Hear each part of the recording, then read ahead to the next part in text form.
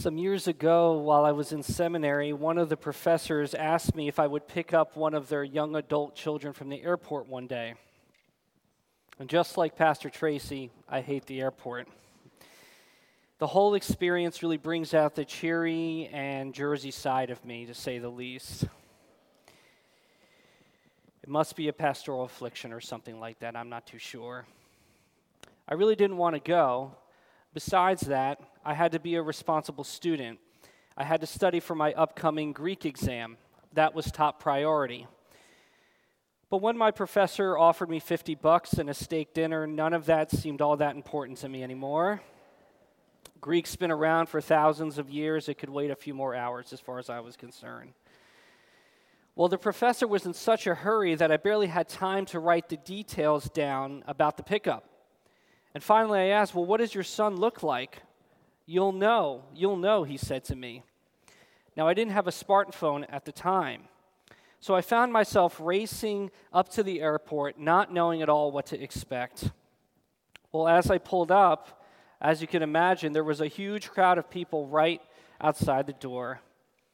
And as my eyes scanned the crowd, with each second that passes, I'm not finding his son. I start to get worried and I panic. Picking up a stranger from the Philly airport during rush hour doesn't seem like such a good idea anymore. It doesn't sound like such a good idea anymore. Then all of a sudden, out of the crowd, a younger and smaller version of the professor stood out. If I didn't know any better, I'd say they were siblings. His facial features, his mannerisms, his posture, even how he looked at his watch, the family resemblance was crystal clear. For those of you who are new to us, this fall we have been studying the book of James. And many believe that this probably is the first book written in the New Testament. And many also think that this was written by James, the half-brother of Jesus. And one of the things that we're going to see today is just how much James's teaching takes after the teaching of his older brother Jesus. So much of what James says shares in common with what Jesus teaches in the Gospels. The family resemblance between James and Jesus is striking. But that's not where the family connection ends. Last week, we heard these words from chapter 1, verse 18. Of God's own will, He brought us forth, that is, birthing image. God brought us forth by the word of truth that we should be a kind of first fruits of His creatures. In other words, the family resemblance of Jesus is passed on to the church. If anyone claims to be a child of God, then what should be evident to everyone in the community, and even those who are looking off at a distance, is that our lives resemble the likeness of Jesus Christ. Now, interestingly, in the book of Hebrews, one of the titles for Jesus is that He is called our older brother. The family connection between us and the Lord Jesus Christ should be clear. But how exactly does that work? Trying your best doesn't get you into God's family. Trying to be like Jesus doesn't get you into God's family, any more than acting like others would make us part of their family. My best friend growing up was 6 feet tall, blonde hair, and a hockey player. You get the image, I'm sure. Well, when he would come into Starbucks while I was working, I tried to give him the family discount, but for some reason my manager wasn't buying the family connection. There was a real lack of family resemblance. My friend even tried to speak Arabic words to try to fool the manager like he was adopted, but that didn't get him very far. No, trying to act like Jesus doesn't get us into God's family. The New Testament teaches that the Holy Spirit that brought the Lord Jesus into the world is the same Holy Spirit that makes us born anew when we believe and receive the gospel of Jesus into our hearts. When we receive God's grace into our hearts, that's when we become children of God. And that is how the spiritual life cycle of everyone who follows Jesus begins, up until the time that they grow fully into the image of Jesus one day. But what does growth in this grace look like? What are the traits that we should be developing in ourselves and in the community that we're a part of? That's what we're going to take a look at this morning. So today we're going to be looking at 3 family traits of the followers of Jesus. The first is a pure life. The second is a consistent life. And then third is caring outreach. Let's look now at the pure life. Look at what James says in verses 19 to 21. He says this, "Let every person be quick to hear." You know, when a baby is born, there's a whole list of vital signs that doctors check to make sure that the baby is okay. Breathing, heart rate, temperature. And it's after a few days, or even up to a month, that they check the baby's hearing. But that's not true in the spiritual life. Hearing is the heartbeat of the spiritual life. If there is no hearing, there is no life. We've already said that in verse 18, hearing the word is what brings us into the family of God. But here James makes the point that hearing the word is what also keeps us spiritually alive. When Jesus was in a hot, remote desert, weak with hunger because he had been fasting for 40 days, Satan offered him 3 temptations. Food to satisfy his hunger, an opportunity to use his authority to assert himself as God's son, and all the praise and respect from the most powerful names and places throughout the world. On any given week, how many of your reactions are driven by your physical hunger?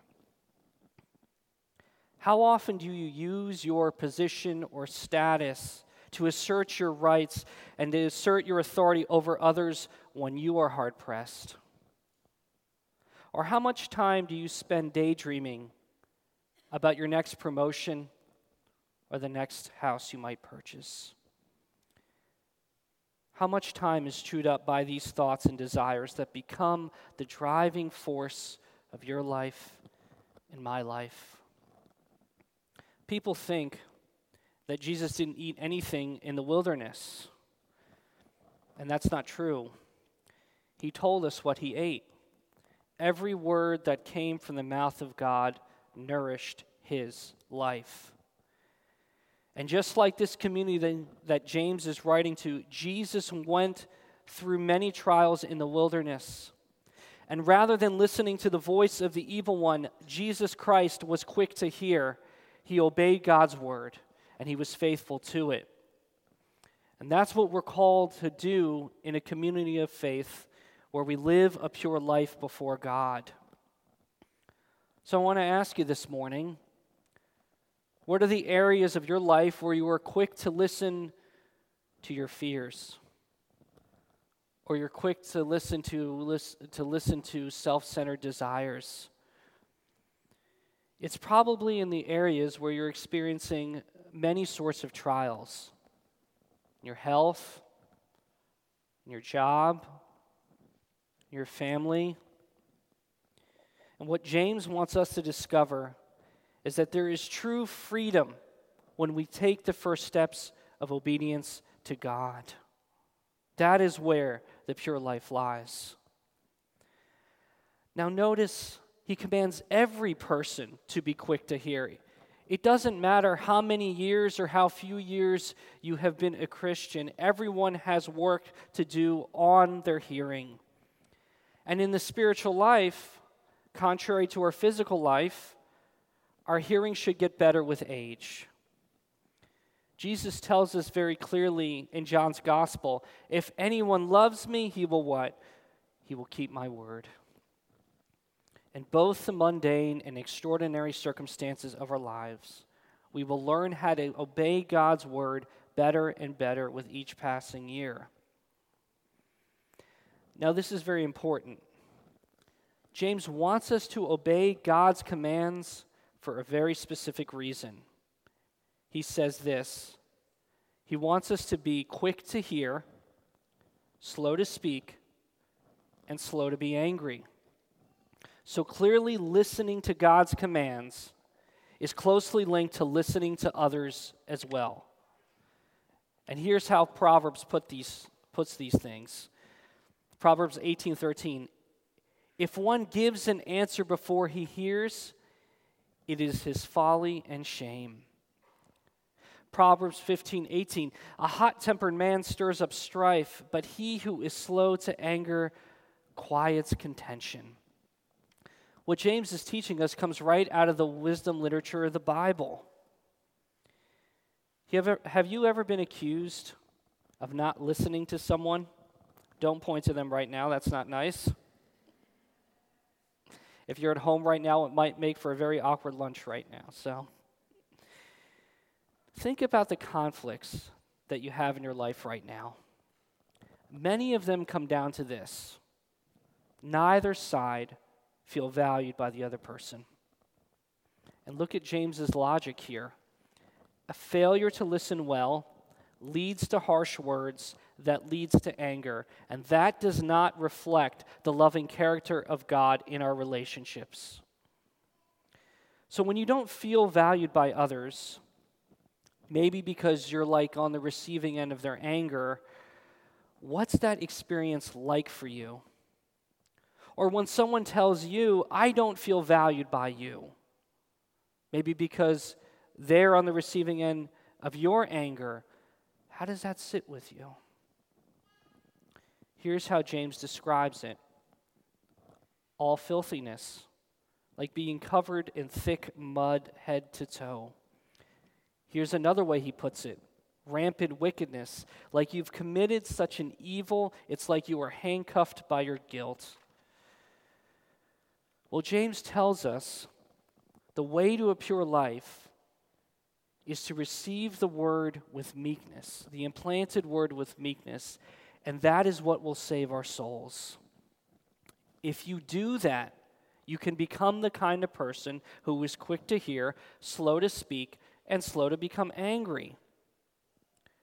But how in the world do you do that when you are wounded or if you're angry? It's like a rock-hard wall our hearts can be. Notice what he says. It's the implanted word, meaning it's the gift of God's grace that is already present in your hearts. It's the gift of God's grace that is already present in your hearts as a believer. When you open up to that gift and you start to see that even in your moral ugliness, where you want no part to do with God or no part to do with anyone else, Jesus Christ wants every part to do with you. If you are the sheep who has left the fold, he will leave the 99 to get you. If you were a prodigal and you returned home, he hasn't stopped waiting for your return. If you were a stranger and you fell among robbers, he will stop on the road every time to clean you up and make sure that you are well cared for. You see, when you open up your heart to this wonderful news again, or maybe for the first time, you will want to get rid of the filth of all your old habits, of not valuing others, of speaking too much or harshly, of jumping to anger. All those things we will want to put aside. And instead, this is what will happen. You will listen to others the way that the Lord Jesus Christ listens to you. You will address the things that prevent you from giving your full attention to others straight on. Very practically speaking, you'll be able to put the phone away and get down on your knees to play with your children or to look your spouse in the eye again and engage with them. And when you speak, you'll be able to speak words of comfort and truth to others just like Jesus did. And even when others threaten you, or seek to harm you, you are free to give yourself up to the care of God, just like Jesus did in his life. And if you do that, the family resemblance between you and the Lord Jesus will be clear in the purity of your life.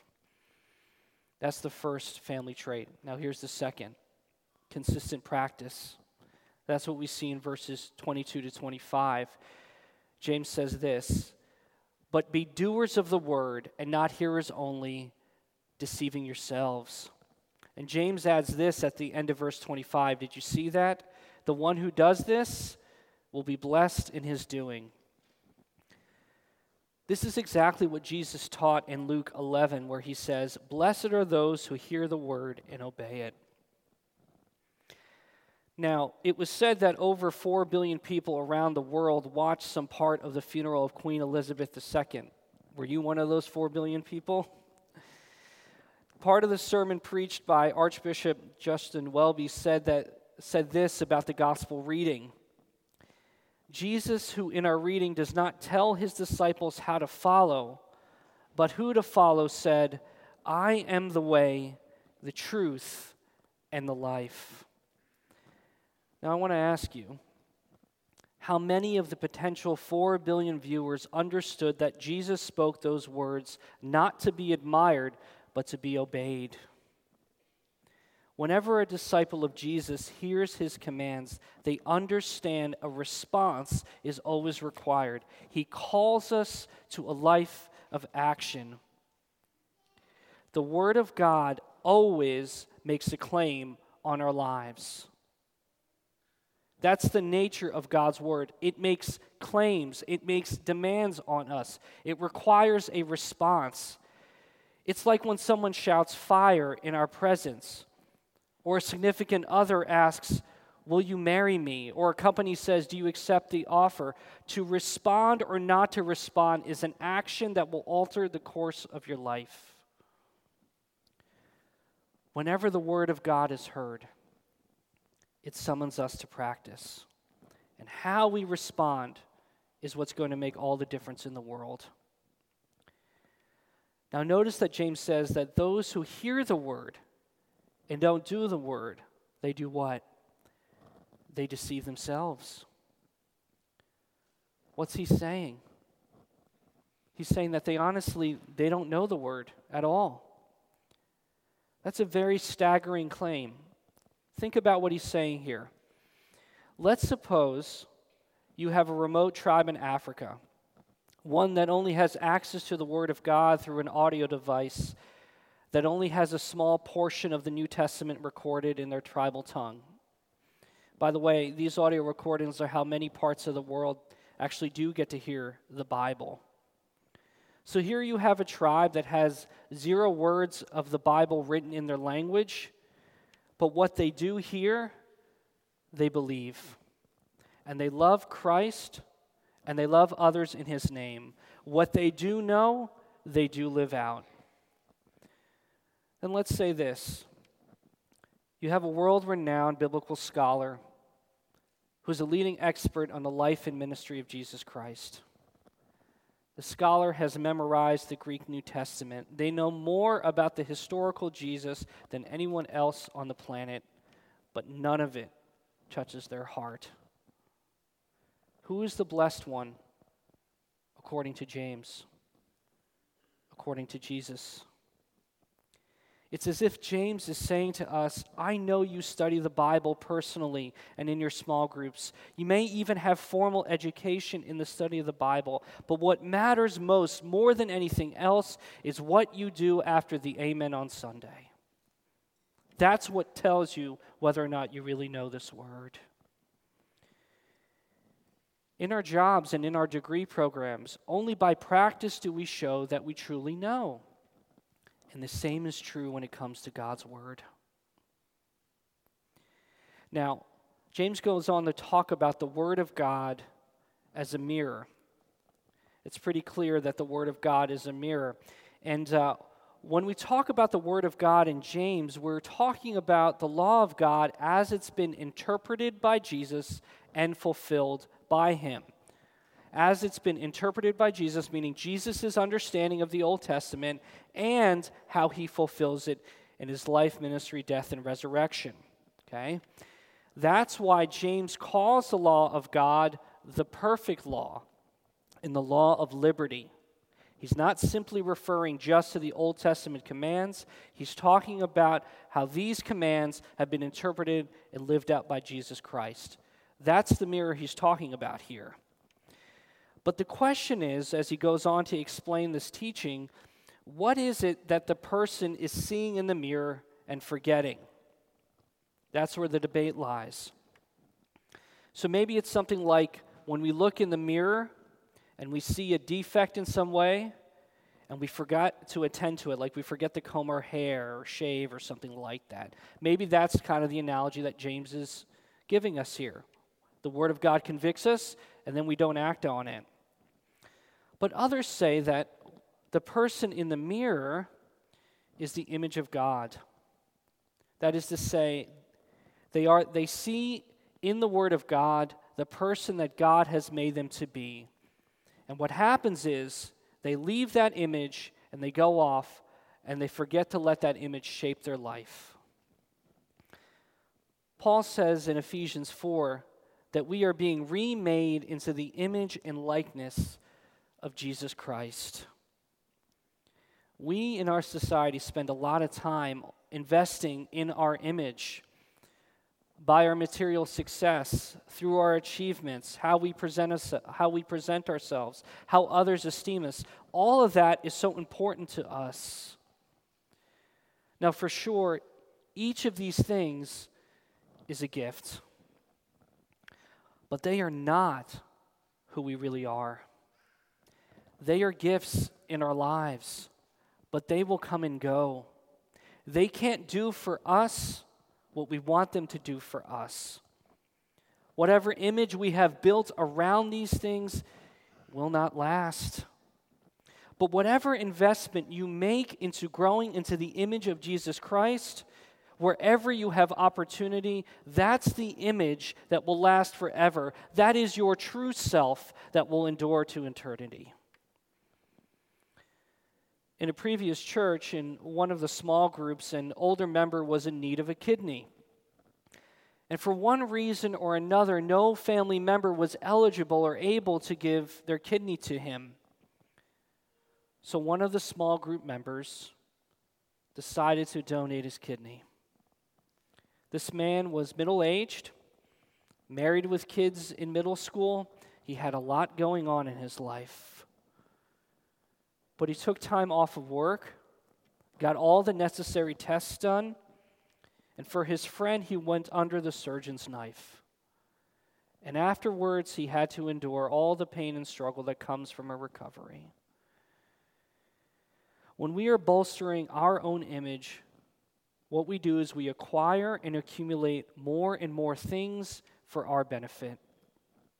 But when we are growing into the image of Jesus Christ, we sacrifice. We shed things for the sake of loving others well.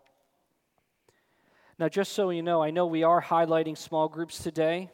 I promise you that if you sign up for one or a connection group, you're not signing up for a kidney donation. I promise. That's not what you're doing. This isn't going to be a bait and switch. Now, James actually develops this point even further in the third family trait, which is this: that people who are in the family of God have a faith that cares for others. That's what we see in verses 26 and 27. Interestingly, notice how he starts this discussion. He says it'll show up in how they speak. If anyone thinks he is religious, let him put a tight rein on his tongue. This is what Jesus says: out of the abundance of the heart, the mouth speaks. So the words that we use with others and the words that we use about others reveals whether our faith is genuine. One of the ways that the prophet Isaiah talks about the ministry of Jesus is in this way. In Jesus' ministry, he spoke words that sustained the weary. Jesus in his ministry, what did he use his words for? To sustain those who were weary and broken down. And James is going to develop this theme more in chapter 3. But one of the most important things we can pay attention to as disciples is what is the effect that our words have on other people. Sometimes the truth can prick people and they may not like to hear it. But if we're honest with ourselves, we often find that even the way that we speak truth is rather unwholesome and unhelpful. If we can't use our words to build, James says this to us, we ought to bridle our tongue then. So how we use our tongues is one of the ways that we show that we are in the family of Jesus. But the other way he talks about is how we bring people on the margins closer to the center of the community. James specifically has in mind here orphans and widows. And that's what we heard earlier in the scripture reading from Isaiah 1, 10 through 17. This has always been at the center of who God is and what God wanted his people to be about. In James's day, women who lost their husbands had barely any means to make it. And certainly children without parents were even more at risk. Helping people who are vulnerable can be very complicated. Sometimes the situation demands more time and resources than we can give. Do you know that to be true? And so we fail to give it all. And the point that James is making is that when someone you encounter has a need, in your mindset, what you should think is, Lord, help me to give what it is that I can give, to respond in a way that resembles your care for them and your care for me. Now, sometimes wisdom demands that we say no, or to recognize that we're not in a position to help. But love always offers whatever it can to help others. In other words, if you don't have the means, or it isn't wise to help the person in that way, the question we should ask ourselves is, what would love have me do? What can I do? In love, we can always offer something, even if we can't do everything. When Jesus launched his ministry in the synagogue in Luke chapter 4, he talked about how God anointed him to bring good news and good works to those who are down and out, that they too would learn that they are recipients of the Lord's favor. Now notice how James asks this community to live this out. Look at the verb he uses there. He says that we are to visit those who are vulnerable. It's the gift of presence. It's the gift of time. There are probably lots of people coming to mind right now who would benefit from a visit or phone call from you because you know they're in a bad place. And if you're like me, you start to think, well, where do I even begin? There isn't enough time. Whatever I do, it will never be enough. I love what Brother Lawrence says about this. He was a 17th century monk who wrote a very important book called Practicing the Presence of God. He says this: we ought not to be weary of doing little things for the love of God, who regards not the greatness of the work, but the love with which it is performed. It's not the greatness of the work, but the love with which it is performed. A little motivated by the love of God goes a long way. So start where you can and let Jesus make of your efforts whatever he wants to make of your efforts. This morning we looked at 3 character traits of someone who's in the family of God, who has been born again by the power of the Spirit and has become a son of God through Jesus Christ. We've talked about having a pure life, the need for consistent practice, and the call to care for others. And this fall, as we continue in our life together as a church, in the greater body, or in small groups, or even when you go off to the workplace, or you go to your classes on campus, each of us are being called to resemble our older brother, the Lord Jesus Christ. And when we do that, the world will know that we are different than all others. And may God give us the grace to demonstrate these traits in whatever place He has called you to. In the name of the Father, and of the Son, and of the Holy Spirit. Amen. Let's pray.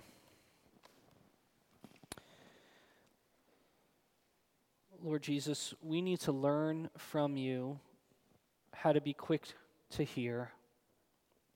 Lord, forgive us that so often we are quick to fulfill our own desires, that we fail to value others and how we listen and attend to them, that we are more preoccupied with building our own kingdoms rather than yours. Lord Jesus, would you help us to resemble you more and more in the most practical ways in our lives, through the way that we talk with family members on the ride home, how we pay attention to each other around the table,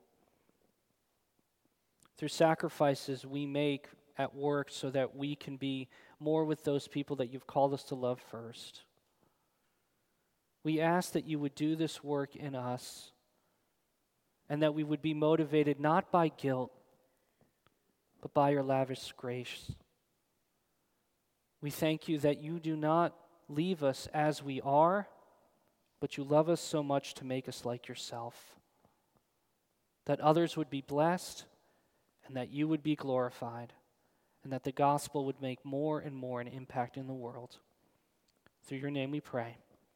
Amen.